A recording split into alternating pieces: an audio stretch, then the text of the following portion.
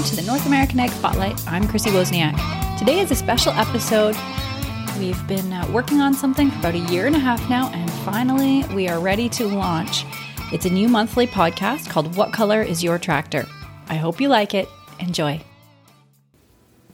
Over the years, I've had the incredible opportunity to meet and spend time with the people of the agriculture industry who work hard to manufacture the equipment that farmers depend on.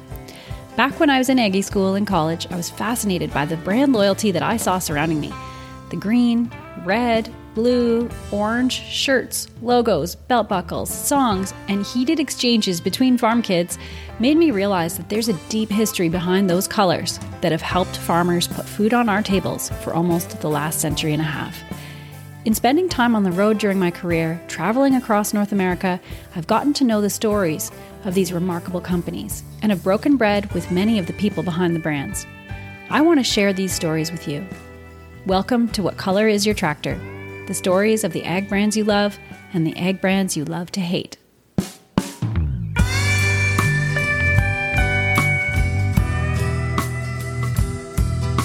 Stories behind the ag brands we love and the ag brands we love to hate.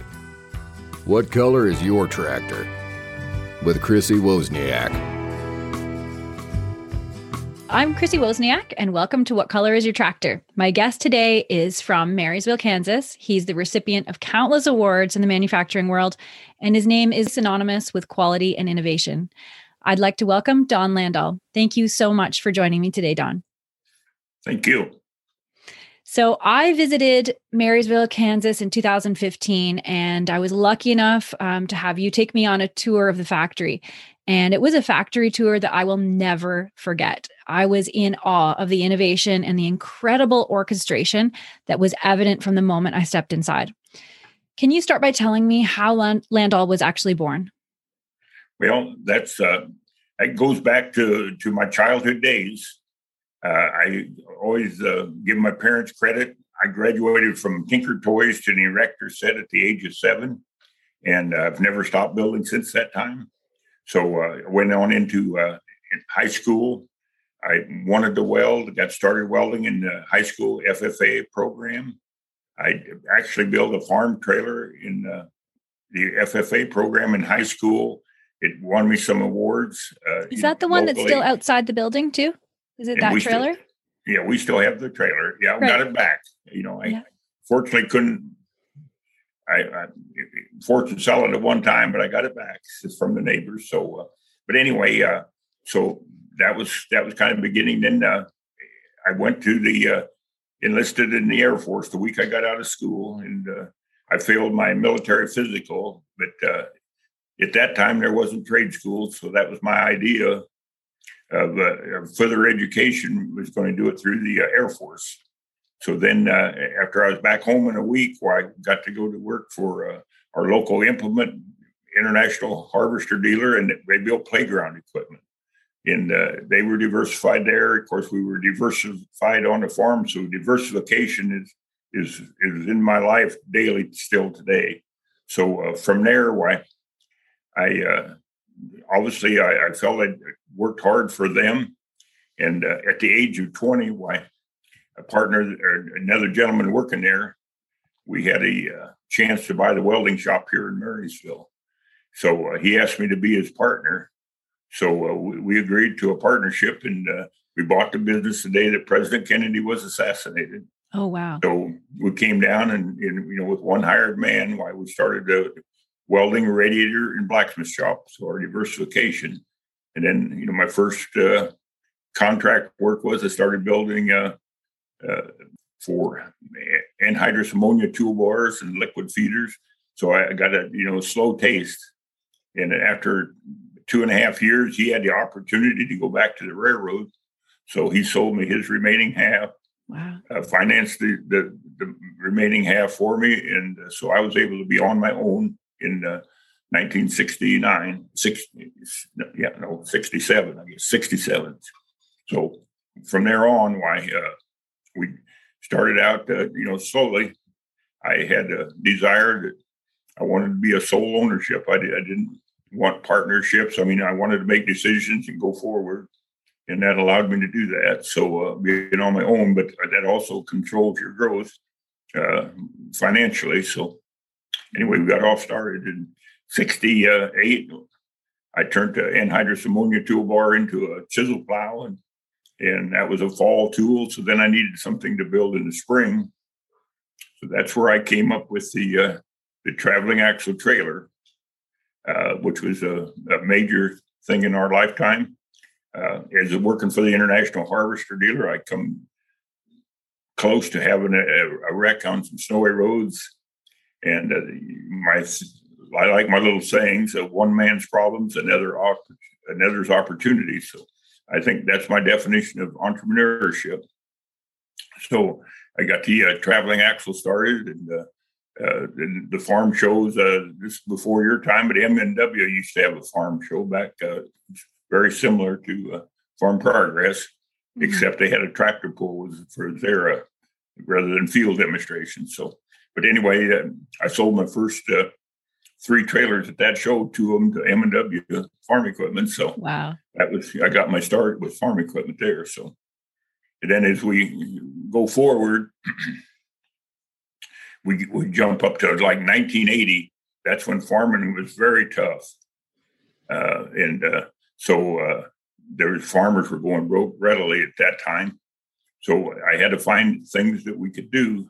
So I had a gentleman call me from the East Coast, and he said, "Hey, that trailer will haul buses with a few modifications."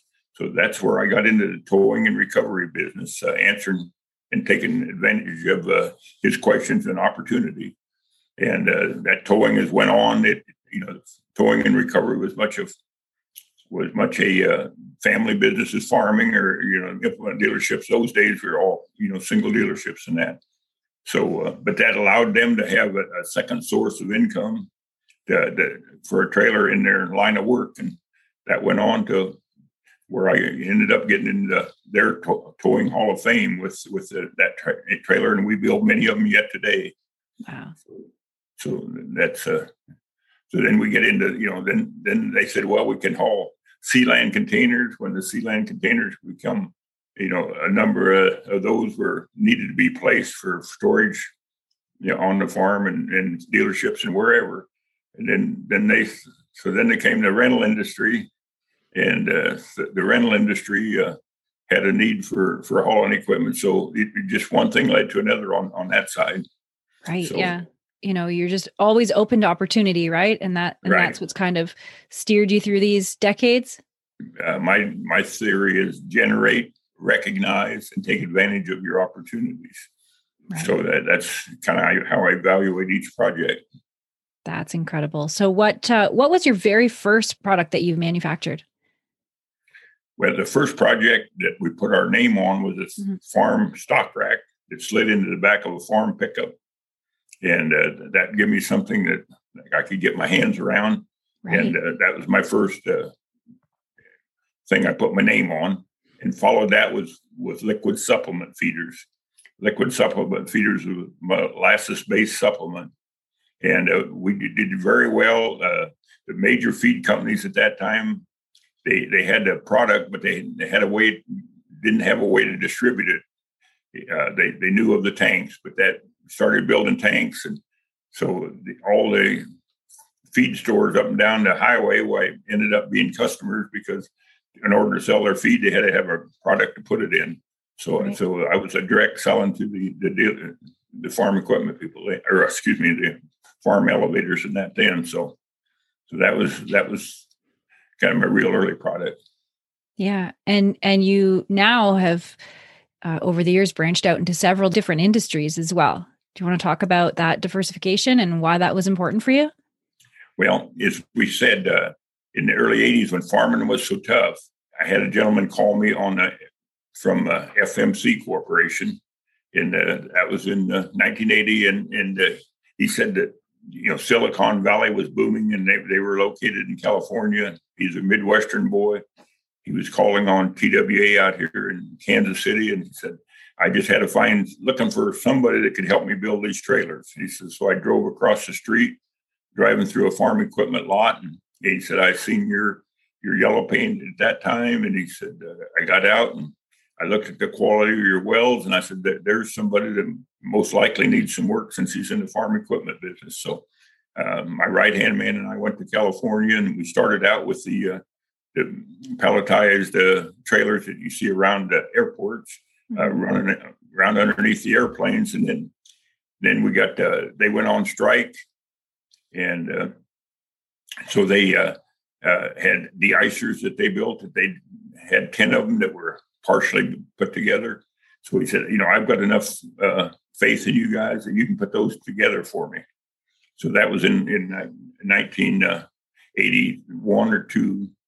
And then, so we built them for a couple years for them. And then in 84, why did the military come along and wanted to buy 391 aircraft de-icers, and that was unbelievable. So we won that contract. That was a $43.8 million winning. And we took that on to over a 14-year period. We built 2,000 de-icers for the military. So that would definitely put us in the military business. We won a national award for Contractor of the Year in 1986 for building de-icers for the Air Force. We came up with, then Bendy came along, and, it was a gentleman in England had the patent on the Bendy, but he had a great patent and a poor designed product. And so I got in touch with him. He invited me over to England. We looked at the product. I told him what my thoughts was. So for the American market, he allowed me to redesign it to what I wanted to do. He liked my product so well, why he started importing them back to England from Kansas. Wow. And he became a major customer in worldwide. 10 years into it, 2003, why Drexel came up for sale, the company in Philadelphia, Pennsylvania. And they built specialized forklifts for the military. So with that, why we ended up, after a long period of time, they came out to buy us, and we ended up buying them. And but Drexel's number one customer was the military, so that fit very well into our background, knowing how to handle the military through aircraft de-icers. So I've been lucky that I've been able to see the Bendy in action. Can you describe for everyone what it does? Well, the Bendy is a narrow aisle fork truck, so we can, but in about 5.5 foot aisles, we can put 42 by 48 inch pallets of hay very easily. And then the Drexel, they're a very narrow aisle, so they can drop down to about 54 inch aisles and put a 42 by 48 inch pallet away. So that's instead of a factory or a warehouse building additional space where they don't have room to build additional space, they can narrow up their aisles up to 20 to 30% additional product in by using our lift trucks. And we are selling them to, Case IH has got our fork trucks, John Deere's got our forklifts, Ford Motor Company's got our forklifts. So we do very well in some of the people that we compete with in the farm equipment. AGCO's got our fork trucks, so we do quite well in that industry. Yeah, that's really, really neat. And that's what, like I said at the beginning, is that you walk into your factory and you can tell the innovation is probably the priority. How do you decide what to make? Do you have a process where you look at something and you decide, do you have to go through steps, or is it just you get a hunch? What is it? Well, number one, in diversification, whether we can handle that product. Mm-hmm. Secondly, do we have time allowed that we can put that product into our line? I've tried to draw the line on the 4 product lines. Which one were those? What might meet up with? Like Drexel, of course, met up with Bendy very well. We bought Brillion, and Brillion, of course, sets up on the farm equipment side very well. And we bought Brillion in 2010. So that's all. So just one to the other, but there's many opportunities out there. It seems but a lot of them are the volume isn't there. Some of the volume is big, some of the volume is inadequate. So you just got to weigh them one at a time. Right. you told me, I remember during the tour you gave us that you had a steel storage issue years ago. And it's a really cool story of how you overcame that. That's time to time, you certainly have those things. Mm-hmm. But the greatest thing I like about my steel story is a gentleman, Jack at Steel and Pipe Supply. He started that company, but he was very much interested in helping people get started. So he gave me open credit the first day I was in business, and we've had it ever since. So if you had tough times, he'd learn you how to negotiate, be faithful, give you additional time to pay for things. And so that's relationships. I'm very big on building relationships. I feel build a strong foundation so you can get through those ups and downs. Yeah. And you ended up being able to store the steel right on site, right? Sure. Yes. Yeah. And we today we contract buy in 6-month periods to get away from some of the ups and downs, in the marketplace. Right. So we know our costs, which is very important. Mm-hmm. And you've, from what I could see, you've single-handedly turned Marysville into an entirely self-sufficient community. Did you set out to do this, or was this a byproduct of good business and taking care of people? Well, in the 60s and 70s, industry to the farm areas was a real shining star. I mean, people, every little community was looking for industry, and they still are. Mm-hmm. So, but first of all, the railroad employed over 200 people here. We're a railroad town, so we had our basis of railroaders. And then they brought a factory in that built tension envelopes. But I did a lot of work with them on their day-to-day basis. But they also got industrial revenue bonds, so that's a financially inexpensive way to build buildings or finance buildings. So then my desire was to build a big building like they did with some help of industrial revenue bonds. So then from that, we worked into Valley Vet here, which is a very big mail order supply house here. They got about 140 people just selling veterinary supplies and farm and ranch supplies across America. So they're a good relationship to deal with. And we have Georgia Pacific here that mines sheetrock. So we have a diversification of industries here for a town of 3,200. So we rely on about a 50-mile radius. For sure, 35 down, we're heavily relied on if our people come to work every day. So right. That's, in housing, and, there's just a lot of challenges in trying to grow in a relatively small community. Right. That's it. And I know just from stories I've heard that if you see a need in the community that you can fill and you can build infrastructure, then you do it. Like right. The airport, libraries, things, the hospital, right? Yeah, we've been very much involved in those, and we just we coming up our second. We completed about an $8 million church here that wow. I was chairman of, and we built in the community and built it traditional. So we've gotten a lot of publicity out of our church. No matter what the religion, it just people enjoy seeing things from the past. We designed our own clock and the bell tower, and it was all built in our factory and in our little bit of extra time and assembled. So we're proud to have a background of all those. Yeah. And it's evident that your faith has definitely been a big part of your life too, right? Right. Yeah. We grew up and, going to parochial schools and all. And mm-hmm. so, learned the basics.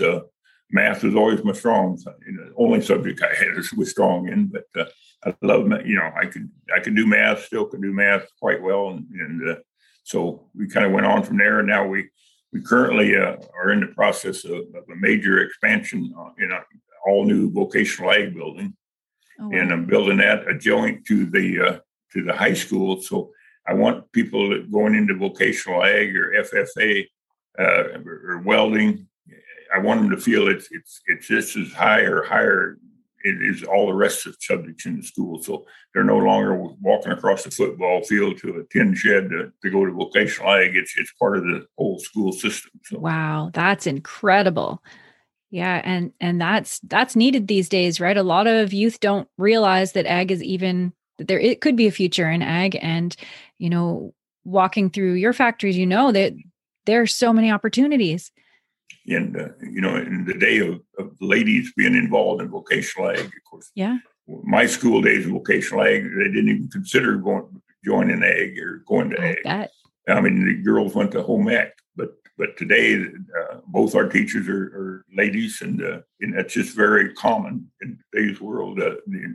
Our president of the FFA is a lady. Multiple ladies on the board or on their officers' slate. So, yeah, it's times have changed, and we attempt to change with them. Yeah, that's awesome. And I also remember walking through the shop and seeing posters on the equipment with facts and stats about the machines. So why did you decide to do that, and what's the reason behind it? I thought it was really interesting to be able to read those facts and those stats, and so it really intrigued me. Well, number one, I've in my early days, of course, I bought a lot of used equipment because that's all I could justify or afford. Mm-hmm. But one of my great challenges, I grew up on the labor side, and so I truly appreciate the people out in the shop doing the work. And so I wanted to get them the best equipment available. And then by putting the prices on the equipment, they know what that piece of equipment is worth. And so they understand the value of it. And then we're a profit sharing company, been in business over 57 years, and we've only had 2 layoffs in 57 years. Wow. So the profit sharing, which they are a major part of, last year we paid a 12.3% bonus on their W-2 form, so for profit sharing, it's paid out once a year. So we're very proud of that. We got a 15-year average with over 11%. So we've only had 1 or 2 years in 8 years of profit sharing that we wasn't able to give the profit back to the employees. So we want everyone to feel a part of the company, and they are a major part of the company. Right. Oh, that's excellent. Yeah. And of the family and the employees of Landall that I've met over the years, I find that there's one constant. They're genuine, strong, and they are proud of the Landall name. How did you do that? How did you surround yourself with such incredible people who are so proud of what you stand for? Well, I like to use a little saying, ordinary people doing extraordinary things is a feeling I got, and we take great pride in that. Our materials manager started out on a fork truck. One of our top 3 trailer salesmen started out in the office verifying excise tax forms. And we can just name them over and over, the people that have grown up within the company. So we got a lot of long-term relationships, and of course, that's part of the profit sharing, where at the annual basis. That's based on your wages. We pay a Christmas bonus based on your seniority. So we don't want to. I want to take care of the people that built the foundation as well. Right. So with the foundation they built, some of these newer people got a place to come and work and be successful. Right. Is there anyone that stands out over the years as one of the most memorable employees? And that's an interesting question, and there obviously a lot of interesting people. But Tom Joyce, he went to work for me in 1975. He was my second male. There's only 2. One lady and I were the only 2 in the office at that point in time. Mm-hmm. And Tom came with a background from Kenworth Peterbilt trucks in Kansas City, born and raised in downtown Kansas City, and wanted to get his family out of the downtown Kansas City. So he came out with a lot of expertise as far as costing, purchasing, banking background. He's the one that got us into online or overline banks. Local banks couldn't handle our credit line, so he got us lined up with Kansas City banks that we could work with, for our credit and that. So Tom stayed with us for 25 years. Wow. He was 10 years older than I. But at the end of the 25 years, he retired a little bit young and did a little consulting after he retired. But he born and raised in Kansas City. He had a tough bringing up, but and coming out here in the Midwest, why, you had to go around behind him and smooth things out once in a while. But he did know, he knew the rights and wrongs. He just wasn't always didn't have the patience to put it across as smoothly as need be with some of these rural kids. Wow. And so you've accomplished more in your life than 10 normal people. Looking back on all that, what do you want your legacy to be? What do you want people to remember you and your name when they think of you? Well, I feel I'm genuine. I'm still that country boy that grew up on a poor farm, in a sense. My folks had less than a half section of land to raise 8 children on. Wow. I grew up milking cows and so it was, and we weren't grade A. So that was cold mornings were pretty tough going, but that being the oldest son, that was part of it. So I think just trying to be a genuine role and help those that we can along the way. Right. Yeah, that's incredible. So I have one more question for you. What color is your tractor? And what do you think about brand loyalty in agriculture? Well, that's as I said, earlier, I'm loyal to a lot of brands, but the Ford tractor, the 8N Ford, it's hard to believe today, but Dad put, and the neighbors did as well. I started farming at 7 years old. I'd go out and plow by myself. Wow. Which is just unheard of, in later years. These days. In current times, but of course, the equipment has changed so much and so much bigger and all that. But so the old Ford tractor, and then later on in life, I did build farm equipment for Ford out of Detroit there for a number of years. And then, like I said, international is the only people I work for. So I certainly am not anti-international. Mm-hmm. And then Case, I spent 14 years building for Case. And so we built 4 product lines, was building 4 product lines when the Case IH merger came along. So obviously with their Hamilton plant, they didn't need us. Mm-hmm. So then we built for John Deere Dubuque Works, their industrial sides. We built actually dozers for their 450 crawlers and rollover protection ROP stuff. So I've had the privilege of meeting the head of John Deere and some major people. AGCO met there, worked with their president.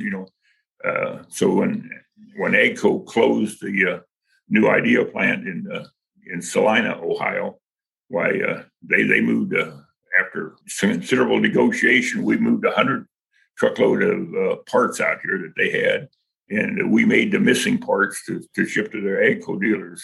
Wow. So out of Marysville, Kansas here. And then when they bought Sunflower, they did away with that line. So they actually give us what was left, and as far as the product lines, we could build any of them we wanted and paint them our colors. So I've had a great relationship with most all the majors, and of course John Deere is a major customer base for us. So their dealers are. Oh, that's cool. Well, thank you so much for joining me today. And thank you to everybody who's listening. If you want to learn more, they can go to Landoll.com, right? That's correct. That's good. And the links will be provided in the show notes as well. Thanks so much. Thank you.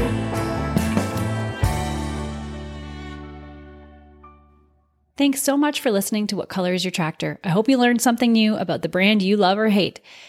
If you're a manufacturer who would like to apply to be featured on this show, please visit whatcolorisyourtractor.com/contact and fill out the form.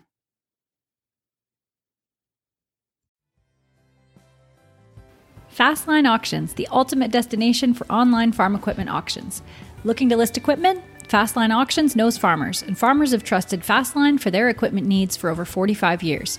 With unmatched digital reach and direct-to-farmer catalogs, they can find the right buyer for your equipment. Not to mention, they have the industry's lowest commission rates. And if you're looking for equipment to buy, you can bid with confidence. No buyer premiums, no reserves, just integrity. Fastline Auctions, your trusted platform for hassle-free, cost-effective farm equipment auctions. Visit fastline.com for more information. You can join us for a tour of the Fastline Auctions platform July 13th at 6:30 p.m. To register for this webinar, go to northamericanag.com/fastline-webinar. That's northamericanag.com/fastline-webinar to register now.